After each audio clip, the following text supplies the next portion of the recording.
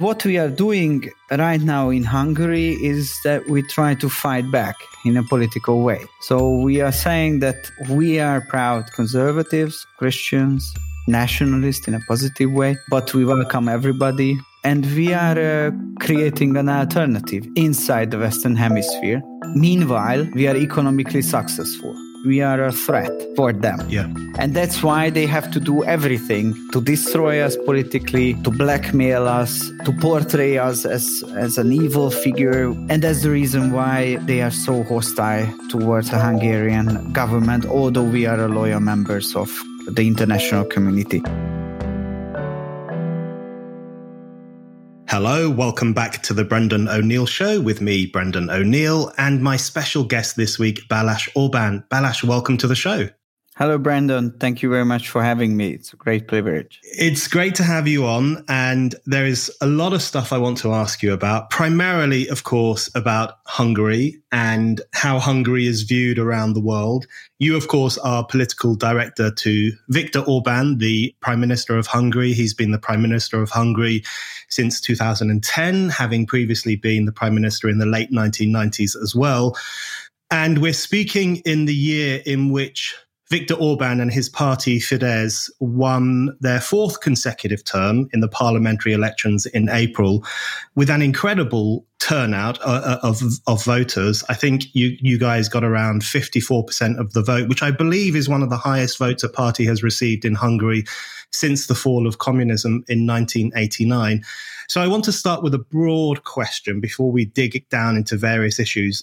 The broad question is, what do you think it is about Viktor Orbán and Fidesz that is continually drawing voters back to him, back to his vision and back to that party? Well, that's the most interesting and probably the most complicated question. But I try to find for you and for the audience a short answer. Hungary is a very, very special country. It's in the middle of Europe, but culturally it's an island. So we have a unique language, a unique culture, a very special history. We are not chauvinist in the sense that we are saying that we are better than others, but it's just the fact that we are different from others, and we don't think it is a problem. It's part of our national heritage and history, and we are proud of that. And during this long history of the country, the purpose of being Hungarian, I would say the national goal was always to defend this culture, to preserve the country, and to secure the future of it. That there will be in the next generations also Hungarians who are proud, who are ready to fight and work and live for the prosperity of this part of the world. And in the 20th century, we were not very successful in that job. We lost 2 times world wars. We were occupied first by the Habsburgs, the Austrians, then by the Nazis, and then by the communists. And after the transition period, everybody was thinking that we regained our freedom. We joined to the political group where we always belonged, like the Community of European Countries. We became a proud member of the Transatlantic Cooperation. And then this is the end. As it was said by Francis Fukuyama, end of history arrived and prosperity will emerge, and so on and so on. But then Hungarian people realized that although they regained their freedom, they still have to fight for the economic prosperity. They still need a government which protects them. New challenges are emerging, migration waves, new type of ideologies are coming up, which are probably not good for this country. And international politics is not so idealistic as it looks like. So you need to be strong, confident to reach something.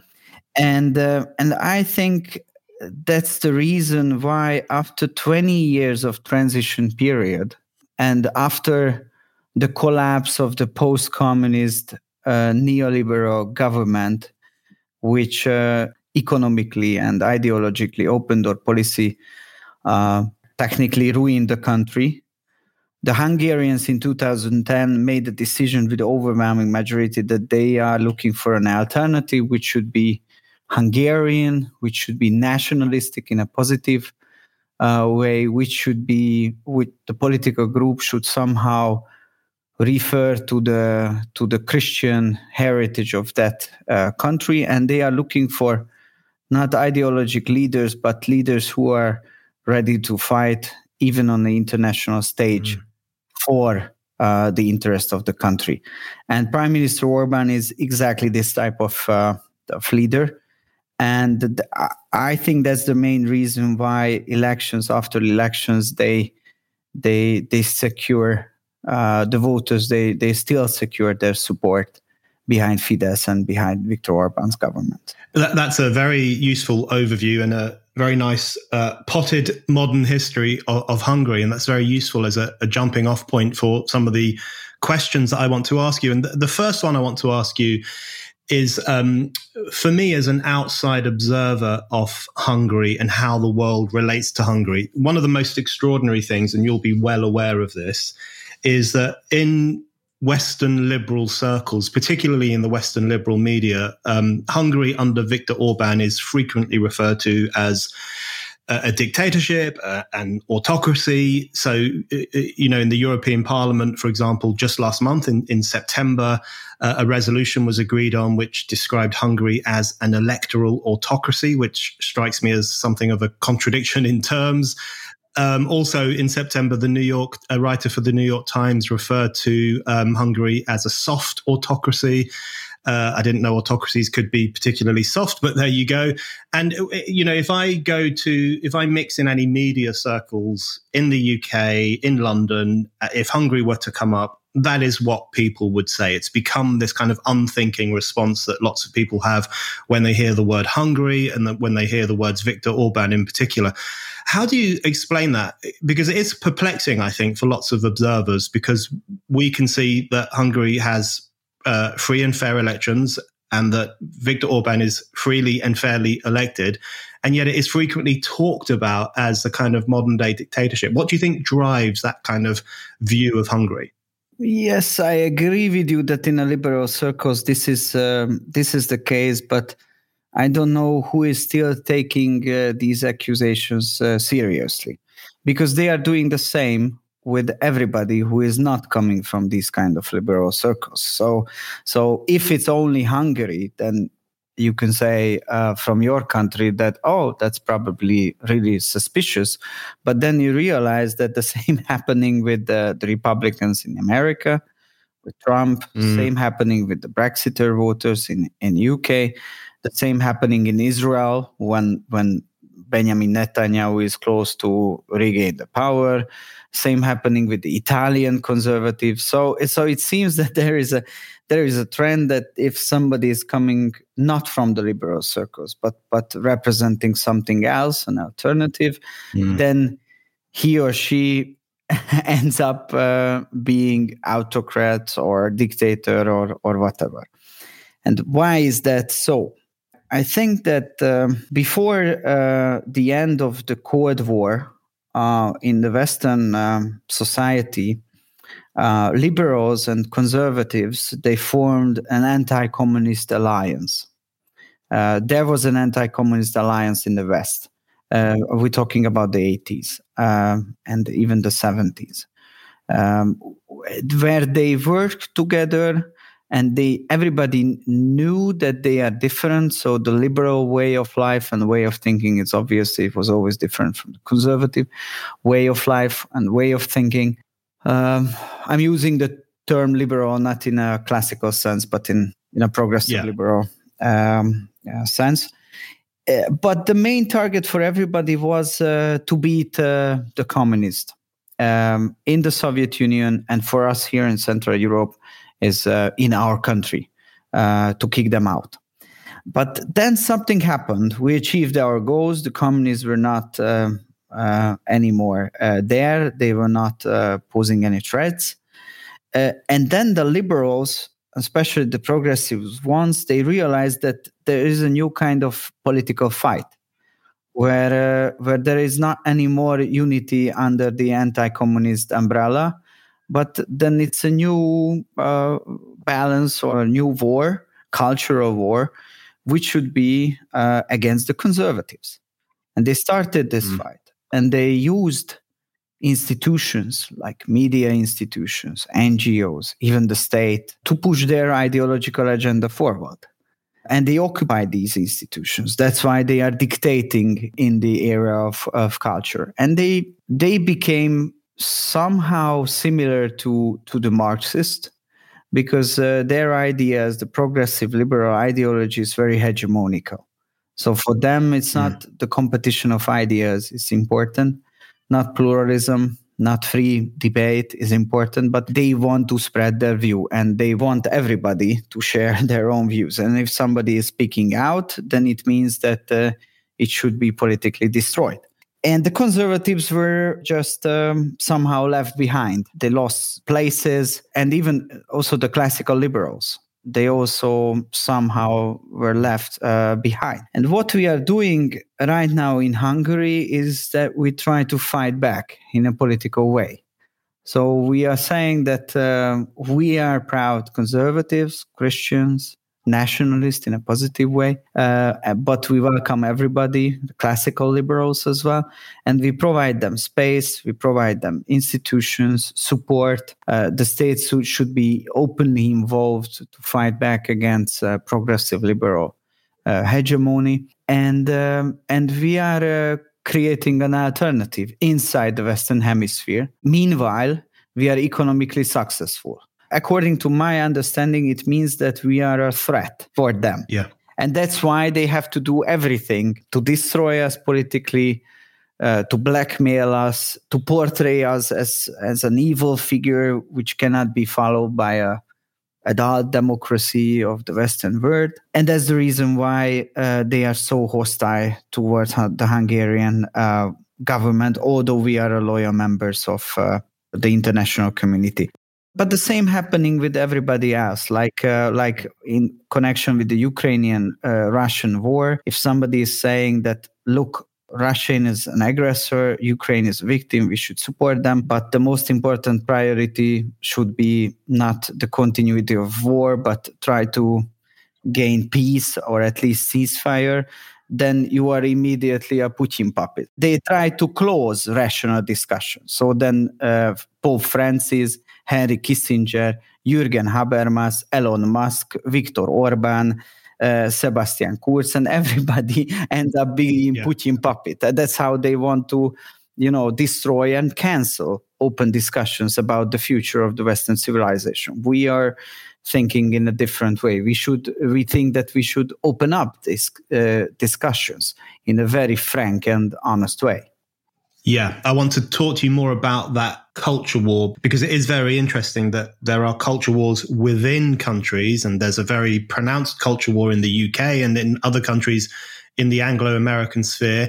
But there's also increasingly a globalized culture war where you have Western liberal elites who will look for countries around the world that are not playing by their rules and internationalize that culture war mentality. And in relation to that, I wanted to ask you how much you think this is related to the issue of sovereignty and to the issue of respecting sovereignty, because you're right to say that, even though Hungary is often singled out as the black sheep of Europe, the bad country of Europe, that's how some of the political classes in the West will view it. But you're right that they said the same thing about the people who voted for Brexit, who they viewed as borderline fascistic and very stupid, and they made the wrong choice. It's what they're saying about Meloni in Italy and the people who voted for her. And of course, it's what they said about Trump and the basket of deplorables and the semi-fascists, as Joe Biden recently said, who put Trump into power. And of course, what ties together those different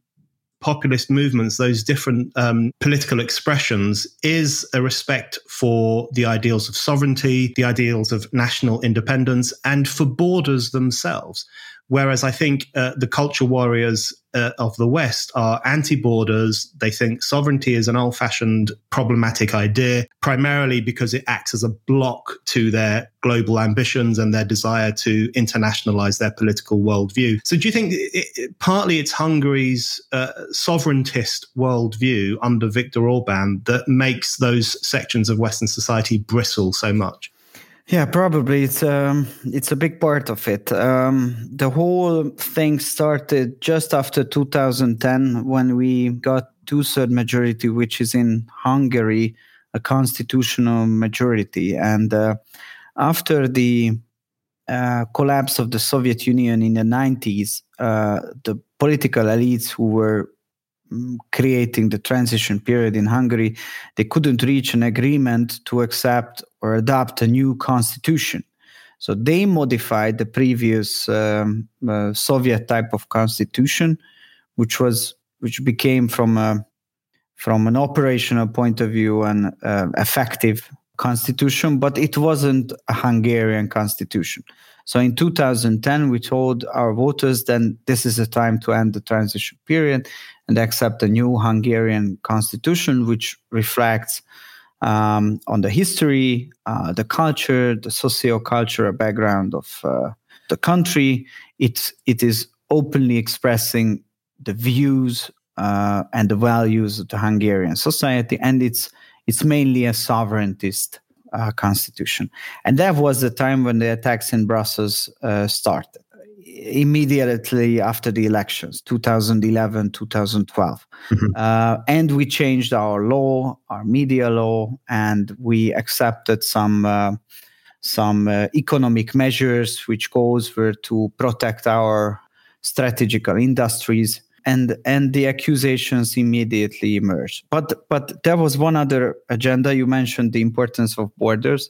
And I agree with you that this was a game changer even for Hungary, when in 2015, 400,000 illegal migrants tried to cross illegally without any permission, without cooperating with the Hungarian authorities, tried to cross the borders and march through Hungary. And then we made the decision that if a country is not able to protect its own borders, then it's not a sovereign country anymore. So we need to do something. And we made the decision to establish a fence, which was ready after 3 or 4 months. And we stopped the illegal influx of the people.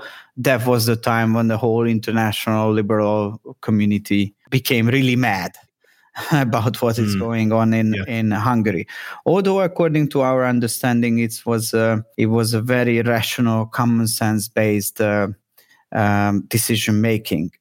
Countries are different, so some countries are more open toward immigration, like, for example, United States or United Kingdom is always more open in this sense. Meanwhile, there are countries which are always more closed. They are nation states countries like Japan, Israel, Hungary. So for them, immigration is more like a problem than an opportunity. But there should be one common sense based joint approach, which is that we should be able to protect our borders. And if we are not, then we are not controlling the inflow of the people, but somebody else is controlling us.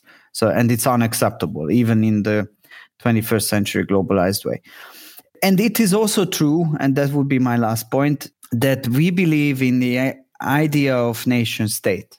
We still believe in that idea. So some scholars or academic people are saying that the idea of nation state was emerged around the 70s, 18th century. So it's a relatively new idea, and the time is over in the globalized era, is not anymore working. But we think it differently. We think that we always been a nation state for like 1,000 years. And it's the best platform or a political structure which fits the best for the Hungarians. And what we see right now is that even in the era of globalization, the nation state, the representative government, and parliamentary democracy is the only effective form of protecting the interest of citizens. That was the case in the coronavirus issue when we made the decision that we need vaccines from all over then our state, the Hungarian state, was able to provide vaccines. What we see right now in the migration crisis, our state, the Hungarian state, was able to secure the borders and protect the Hungarian citizens. Right now in the war, Hungarian state should play a very important role in providing some support for the economy and protecting our borders and dealing with the refugees. So it's not an outdated issue. The idea of nation state, representative government, and parliamentary democracy, but rather it's a solution, and a good solution for the challenges of the 21st century globalized era. So we try to protect it, and we try to represent this opinion on the European level as well. Meanwhile, it is obvious that the Brazilian elites thinks it in a different way. So they think that we should finally get rid of the idea of nation state. We should formulate a supranational state based on liberal ideology. And that's the only chance to at least try to compete with the competitors from outside. But according to our understanding, is the most false idea in the last decades emerged.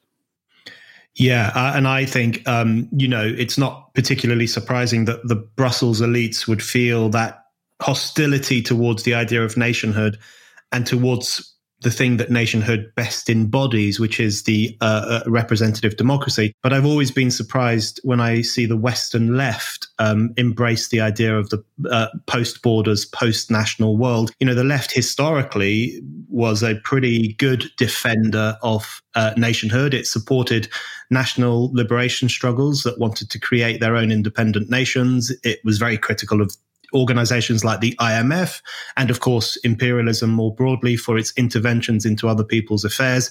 And yet somehow over the past few decades, the Western left has been sucked into a far more globalized, anti-democratic worldview, which sees borders as a problem and something to be rolled over in order to solve complex problems like climate change, etc. So I think that's an interesting development, I think. Actually, if I add just one comment, the left is everywhere. It's eaten up by the liberals.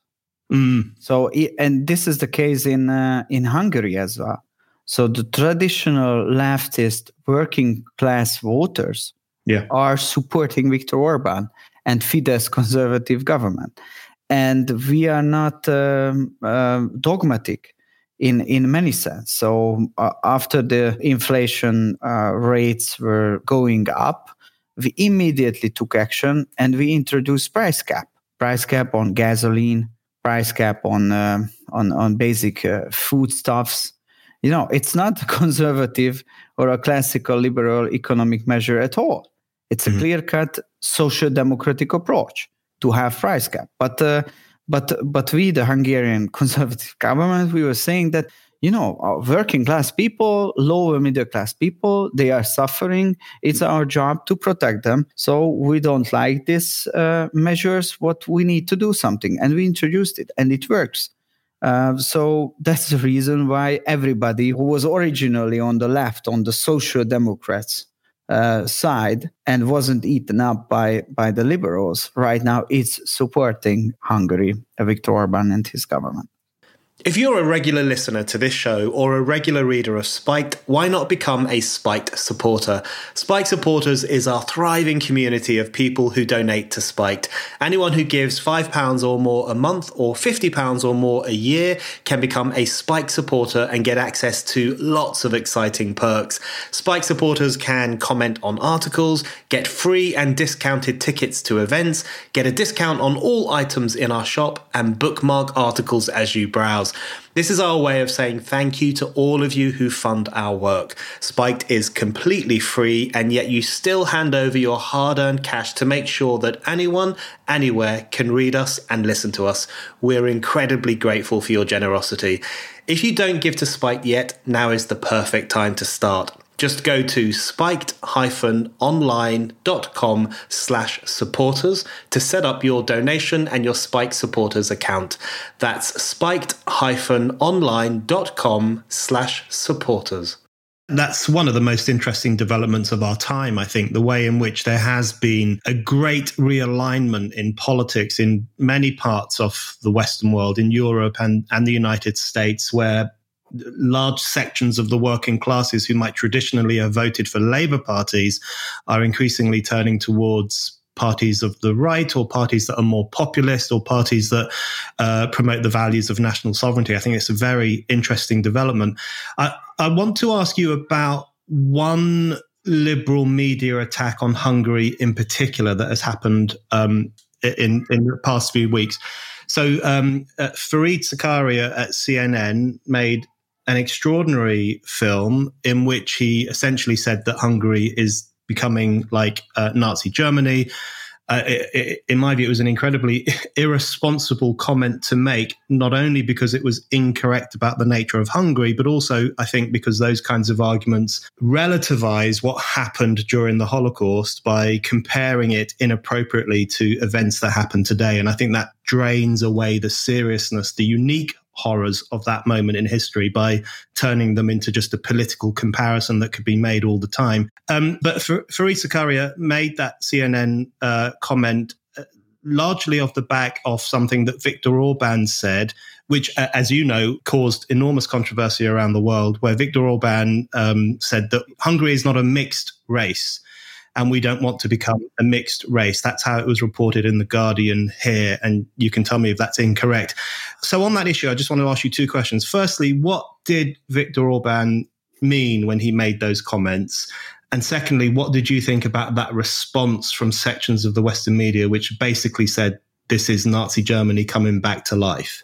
And so I think these people who used to be serious journalists and commentators, and I can remember back in the 90s when I was a kid and a university student, I followed their reports very closely, and through this lens, I was able to understand more the word. But since I don't know, since Trump was elected, or since this kind of cultural Cold War emerged in the West, they became also part of the liberal propaganda. So they are somehow discrediting themselves, even distinguished people like Fareed Zakaria. Prime Minister Orbán was what he said. It was it's very obvious from the Hungarian text and cultural context that he was talking about cultural context of being a Hungarian. So the race issue here in Hungary is not an issue at all. So we are always been a multi-ethnical society. We live together with different type of people.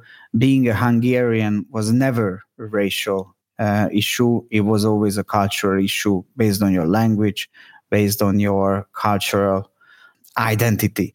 If you follow very closely the text and understand the context, then it's very obvious how he meant this. But unfortunately, this is the case. It became part of the polarized international discourse. But we were again accused being anti-Semite, and then the Israeli political right side and the Jewish community here in Hungary were saying that it's a nonsense idea to accuse Viktor Orbán being an anti-Semite because he is the biggest defender of the Jewish community, and actually Jewish people are fleeing from Western Europe and they are moving to Hungary because they want to have a peaceful and safe life, what they can get in Budapest and what they cannot get in some of the Western capitals. So it's a ridiculous type of accusation, but we are in the middle of a cultural Cold War, and the left is using everything, all the political weapons, to try to put pressure on all those who see the world in a different way. Yeah, I've always thought that the Western elite's accusations of anti-Semitism against Hungary are just extraordinary when you consider the very serious problems that some Jewish communities face in Western Europe, particularly in France. Also in the UK, we had an outburst of the socialism of fools in this country over the past few years. and a growing level of hostility towards Jewish community. So there's an extraordinary hypocrisy when that accusation is made, I think, against a country like Hungary. Yeah, and the fact is that in European politics, the biggest supporter of state Israel right now is Hungary. Not only in Europe, but from Europe in the international community. That's the reason why currently we don't have the right-wing government in Israel, but still our connection is wonderful because they see that we are the biggest supporters. Meanwhile, Western countries, they are not anymore supporting Israel. Sometimes they are supporting the political opponents of state Israel. But that's also an internal conflict inside the Jewish community. For us, the Judeo-Christian heritage is very important. We are very proud of that. And I think in the last decades, one of our main goals will be to protect it. Yeah. Okay. So the other thing I want to ask you about is a bit more about the European Union. I'm very opposed to the European Union. My vote for Brexit, I consider to be the most important vote I've ever cast in my life, and probably will be the most important vote I ever do cast, because it really gave people in the UK a genuine sense of political power, which we don't often feel when we go to the ballot box. And it allowed us to change the nature of our country and to try to restore democratic principles that people in the UK have fought for and died for over hundreds of years. So it was incredibly important. And when I look at a country like Hungary, and when I speak to Hungarian friends of mine who are just really ticked off with the European Union for the way it treats Hungary. So you talk there about the way in which Brussels felt increasingly antagonized with Hungary following the victory of Viktor Orbán. And of course, more recently, the European Union has withheld COVID recovery funds from Hungary and Poland because you are disobedient nation states. And your current inflation problems, I believe, are at least partly linked to some of the problems you're experiencing as a result of the EU treatment. So the question I have is, what's the discussion like in Hungary about leaving the European Union or completely separating the nation from the European Union? Is there a point at which Hungarian people's patience will run out with the Brussels oligarchy? Well, I hope not, because as it was formulated by Viktor Orbán in his parliament speech, we are not members of the European Union because what it is right now, but because what it should be. So what we are looking in the European Union is our dream. We are looking for our dreams inside the European Union. So this is the official position of the Hungarian government. We are very critical on the current issues, but we still think that the situation is not hopeless. We have to find partners, alliances, and we have to change the track, because otherwise the question will be not whether we are leaving or not, but whether the EU will survive or not. And we want to have a strong and effective European Union in the coming decades as well. The Brexit issue, that's the reason why for us the Brexit issue is very complicated, because the argumentation, what you just said and what we heard several times, we understand it, and we think that Brussels made a serious mistakes, that it was very hostile against UK, and it was very hostile after the Brexit referendum against those who were voting in favor of Brexit. So Brussels, it should be in a different way. But it happened, but then the opinion and decision of the voters should be respected by Brussels as well. But it's not a coincidence that we were the only European member states. Imagine how funny it is that the sovereigntist Viktor Orbán's government was the only European country which was openly campaigning during the referendum campaign in advertisement in the UK against Brexit, in a sense that we want to convince the UK voters not to leave us, because the Brexit caused us and many of the Central European countries serious strategical problems, because the alliance between UK and Central European countries was very natural. Together, we were ready to counterbalance the federalistic approaches, which were coming mainly from Germany and France. But since UK left, our life became more and more complicated. Right. And mainly this is the reason, according to our analytics, that the so-called ridiculously biased rule of law procedures emerged against Poland and against us, and they are blackmailing us and are trying to corner us and so on and so on. If Britain was on board, it would not happen. I'm pretty sure of that. But since Britain left, the new power equilibrium is not ready, and everybody is looking for new positions. And they right now, the liberals are very strong in Brussels, and they want to get over with the conservatives. But the zeitgeist is changing. Yeah. Mainly because through their own decisions, they are destroying themselves. So the Italian election is a big game changer. There will be elections in Spain next year. French politics is also shifting. I hope that Poland will also re-elect the conservative government.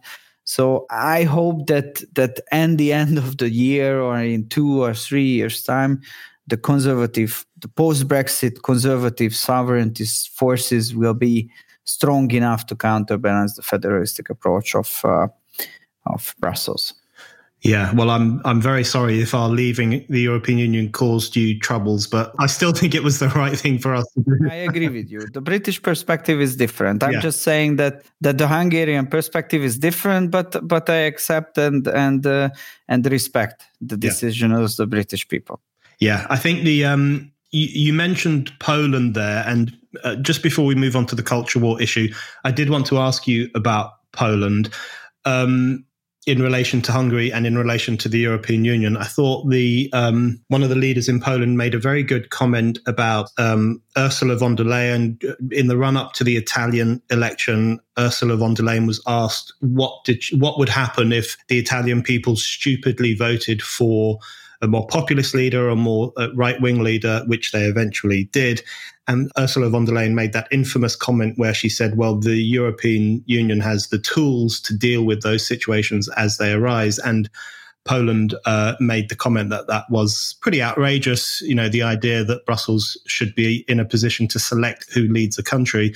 I thought that was a useful intervention from Poland. But more recently, there has been a fraying of the relationship between Hungary and Poland, hasn't there? I mean, one-time soulmates who now seem to be a little bit torn up over certain issues, Ukraine, for example, and disagreement on Ukraine, disagreement on who bears responsibility for the energy crisis. Is it the European Union? Is it Russia and its war in Ukraine? How serious is the tension between Hungary and Poland? And will that also contribute to the weakening of those centre-right or pro-sovereigntist entities in relation to the European Union? Probably yes, because our political opponents, they see that we are divided or less united than we used to be. But I'm quite optimistic because the Polish-Hungarian friendship, it has a cultural and also an emotional background. It goes back for like 1,000 years. We always knew that geopolitically we see the world in a different way because they are living on an eastern, northern European plain surrounded by Germans and Russians, and the basic pillar of the Polish national strategy is to counter these threats, which are caused by the bigger player who are surrounding them. Meanwhile, we are far down at the south, surrounded by the Carpathian Mountain.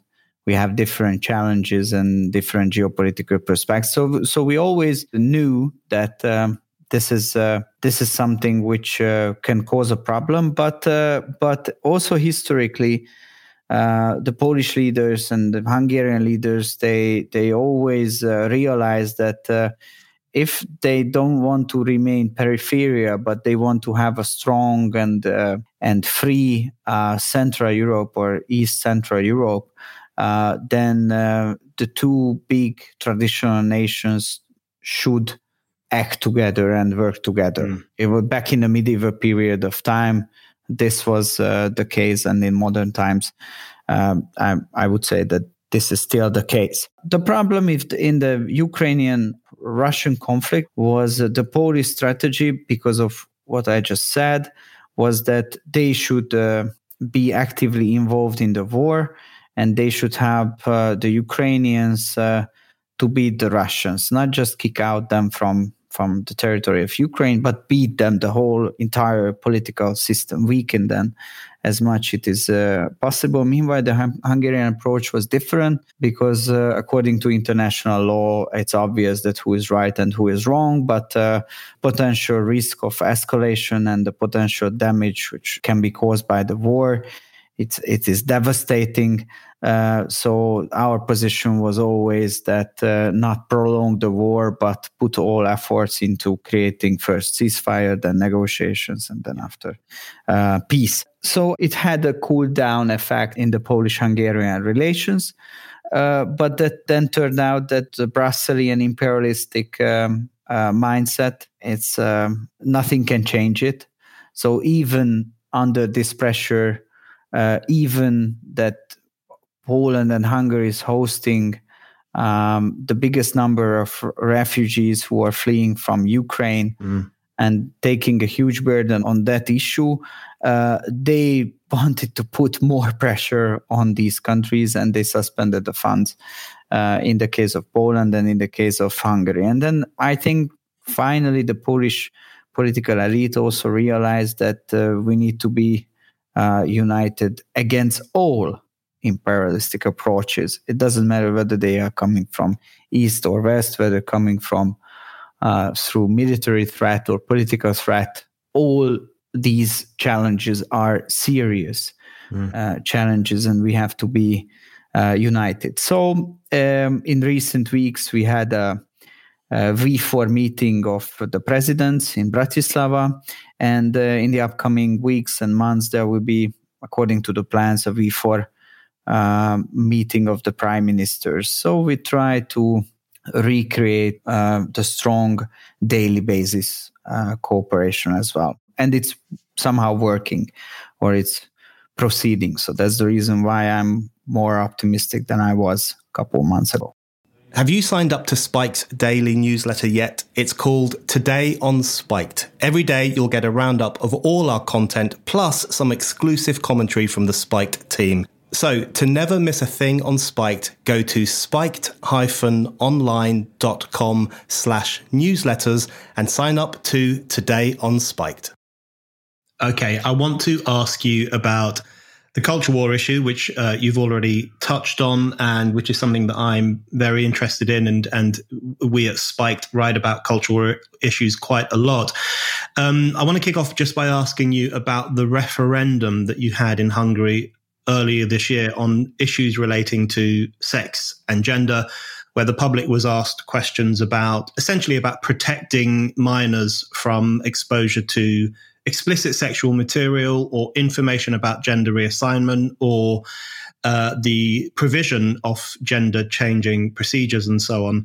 It's my understanding that the turnout wasn't sufficient for the referendum to be binding, but I wanted to ask you about the referendum itself, because, of course, predictably, in the Western media, it was presented as further proof of homophobia in modern Hungary. But actually, it was really about raising important questions to do with the incredible confusions and dangers of the new gender ideology, wasn't it? And that's something that there is a huge battle of ideas here in the UK over this question, and over the idea that we should be telling young people that you can change sex and you should take certain drugs and you should change your lifestyle, according to how you feel in terms of your internal gender. All of those things are having a destructive impact, I think, on young people. And Hungary was trying to raise the question, wasn't it, about those kinds of issues?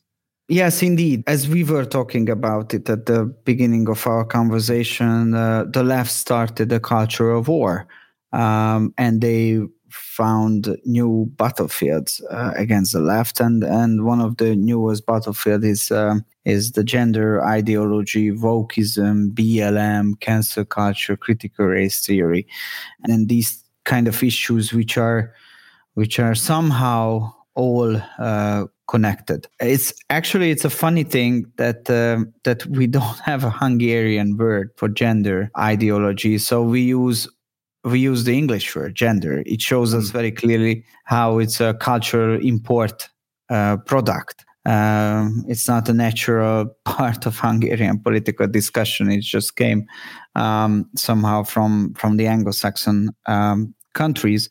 But we realized probably around 2020-21 that this is an issue, and probably this is the most important, newest issue in the cultural ideological front. And Viktor Orban government, our government, was always following a different strategy, how to beat the left than other conservative political movements did in the past. Because when the left came up with the newest, craziest ideas like open borders or then same-sex marriage issues or abortion issues or so on and so on, then the conservative movements were saying that, look, the majority of the grassroots voters is behind us, so they didn't want to be involved in this kind of war, so they just let it happen. But the left, through media, through academia, through NGOs, they changed the opinion of the majority of the society. And conservative parties in the United States, in the UK, in France, in Germany, so in Western European countries, one day they woke up and they realized that the majority of the society is not anymore behind them, but it's supporting the left. So they had to change their policies to adapt to the new circumstances. And that's how these conservative milestones or cornerstones or strongholds were given up by the British conservatives, by the American conservatives, by the German conservatives. But we, at the very beginning, we were choosing a different strategy. We were saying that, look, the majority is behind us, so we have to be able to explain to the people what is in stake. Mm-hmm. We have to come up with this issue. We have to explain it, that this is a hidden agenda which will reach out you and reach out to your children. And if you don't express your opinion right now in a public way, then in 5 years' time, 10 years' time, 20 years' time, you will find yourself in a very different world. So that's why we came up always with the ideas of referendums to ask the people about these important civilizational questions. That's what we did in 2016 in the migration issue, and that's what we did in the gender ideological issue in 2022. And I disagree with you. I think the referendum was a huge success because it's not binding, but the government's opinion was supported by the people with overwhelming majority, like 3.6 million people. Never ever this amount of people supported one single idea in a referendum, not even in the EU enlargement issue or not even in the migration issue. Yeah. So what we experienced is that those voters who are probably not in favor of Fidesz and Viktor Orbán, we're talking about hundreds and hundreds of thousands of voters, they still agree with the government on that gender issue. Yeah. So it turned out that the Hungarian people are very committed to stand up and to fight against these crazy gender ideologies based on the idea of freedom. So what we keep saying is that sexual type of orientation shouldn't be decided by the state, and definitely shouldn't be decided by media or by NGO activists. So it should be the decision for children of the parents.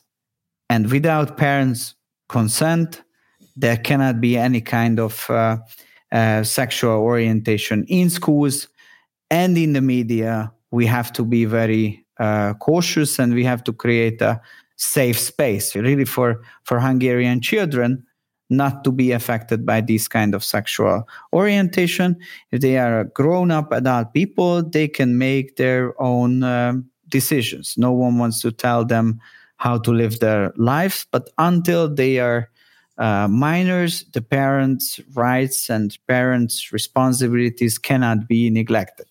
This is the Hungarian position. And that's why we became extremely punished by the Brazilian elites, although the whole gender ideology and sexual orientation and education, so all our policies are not common European policies, but national policies. Yeah.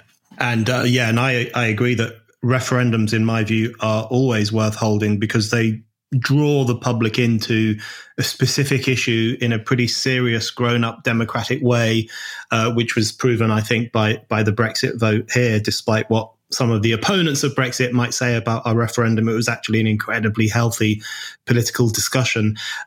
Just two more quick questions for you, Balázs, before we finish. The first one is just on the issue of cultural imperialism, I think is one way we might describe it, and how to push back against it. One of the things that I was incredibly struck by over the past couple of years was the behavior of Hungarian football fans who booed the taking of the knee, which filled me with a lot of joy because I was happy to see people taking a stand against that rather craven gesture, which I've always considered to be a bit of, the taking of the knee as being quite symbolic of the pressure on people to bow down to identity politics, to bow down to the supposedly the correct side in the culture war. It's a very telling gesture. So to see Hungarian football fans booing it and also holding up signs in which they had an image of someone taking the knee and it was crossed out with a red line, that did strike me as quite an interesting little rebellion against cultural imperialism.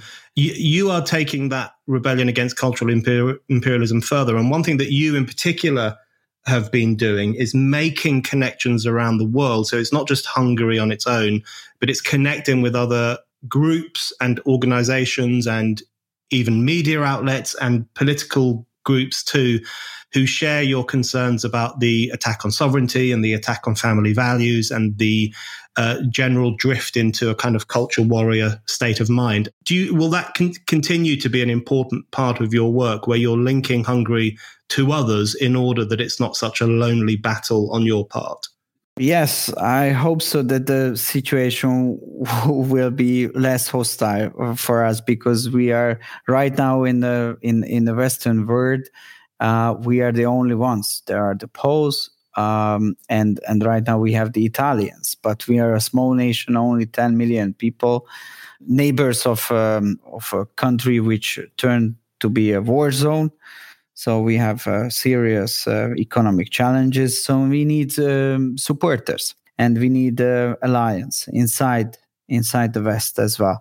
I'm very happy that you mentioned the kneeing issue, but I think it's more important, sorry to say that, especially for you, that we could beat Team England 2 times. So it was a more effective team building process, probably not taking a knee than taking a knee. Yeah. But if we finish joking, then I have to say that this gesture, what is interesting, that this gesture wasn't influenced by politics in Hungary. It wasn't managed by political actors. Mm. That was, that's the vox populi. So that's how grassroots Hungarian citizens see the word. And as you mentioned, as you described it in a very precise way, they immediately realized that taking a knee, it's not against fighting against racial discrimination, but it's somehow accepting a kind of a leftist liberal cultural imperialism, and we Hungarians, we don't have anything to do with it. This general attitude probably is not a well-prepared intellectual argumentation. Grassroots voters and people, they just feel it. So they simply feel that what is right and what is wrong, and what gesture should be followed and which should be rejected. And I think that's our biggest hope in every single country. That still there is a silent majority. Still there is a community of people who are seeing this as a dead-end street, and they think that we should turn back as soon as possible. And I'm very happy to see that in some countries the conservative forces are turning, or if they are not turning to a more conservative and common sense-based direction, then new parties are emerging and they're getting more and more responsibility. Like the Republican Party in the States is turning, like Italy, we were talking about Italy, Spain, and some other countries. So we need more right-wing, conservative, classical, liberal political leaders in power by after winning elections. And if they are in power, if they are in winning elections, then they can change the pattern of the West and refuse the pattern which was suggested by the liberal elites, and which can have disastrous consequences of the future of the West. Yeah. Okay. My final question for you is in relation to freedom of speech, press freedom, those kinds of issues. You will be aware that one of the criticisms made in the West as part of their general unhealthy obsession with Hungary is that you have clamped down on press freedom. This is a point that has been made by Reporters Without Borders and other people too.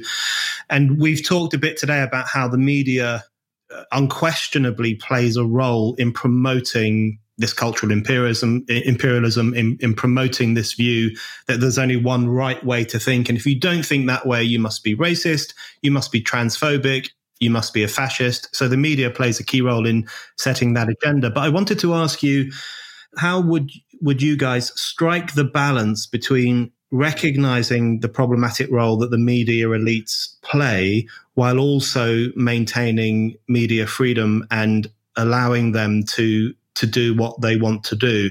One of the key problems here in the West at the moment is cancel culture, the crushing of opinions that run counter to the outlook of the establishment, and it's a constant battle to push back against that and defend the open public space. Is that something that you're concerned about, striking that balance in Hungary in relation to being critical of the media while also maintaining freedom of speech in the public sphere? Yes, it's one of our major concern as well, and believe me or not, but after 12 years in power, after several times 2/3 majority, we still have to fight for it, because the left and the leftist media thinks that there is media freedom if all the media platforms are controlled by them. Yeah.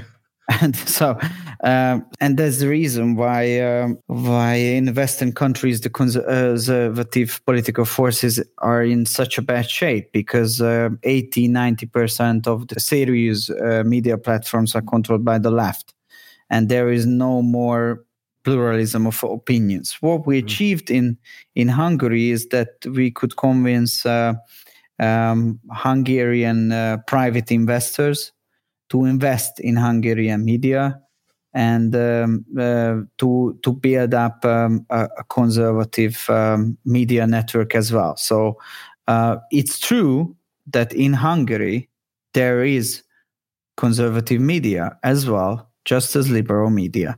And the balance is around, I would say, 50-50. Probably they are still taking the lead in the internet. But there is a kind of equilibrium or balance, and I think it's a very healthy way of thinking and way of democracy. I'm not saying that the Hungarian democracy or Hungarian press or Hungarian freedom of speech is perfect in general. Nothing can be perfect which is made by humans. But anyway, I think it's in a much better shape than in many Western European countries, because if you are Hungarian citizens, you can really experience on a daily basis a huge variety of very different opinions, extremely anti-governmental, quite harsh opinions, and obviously some voices which are more friendly to the government or to the conservative ideas of the government. And I think this is the way how it should be done. And if it's not the case, if the media in 90% is controlled by only one side, then this is a problem of freedom of speech. Balázs Orbán, thank you very much. Thank you very much indeed.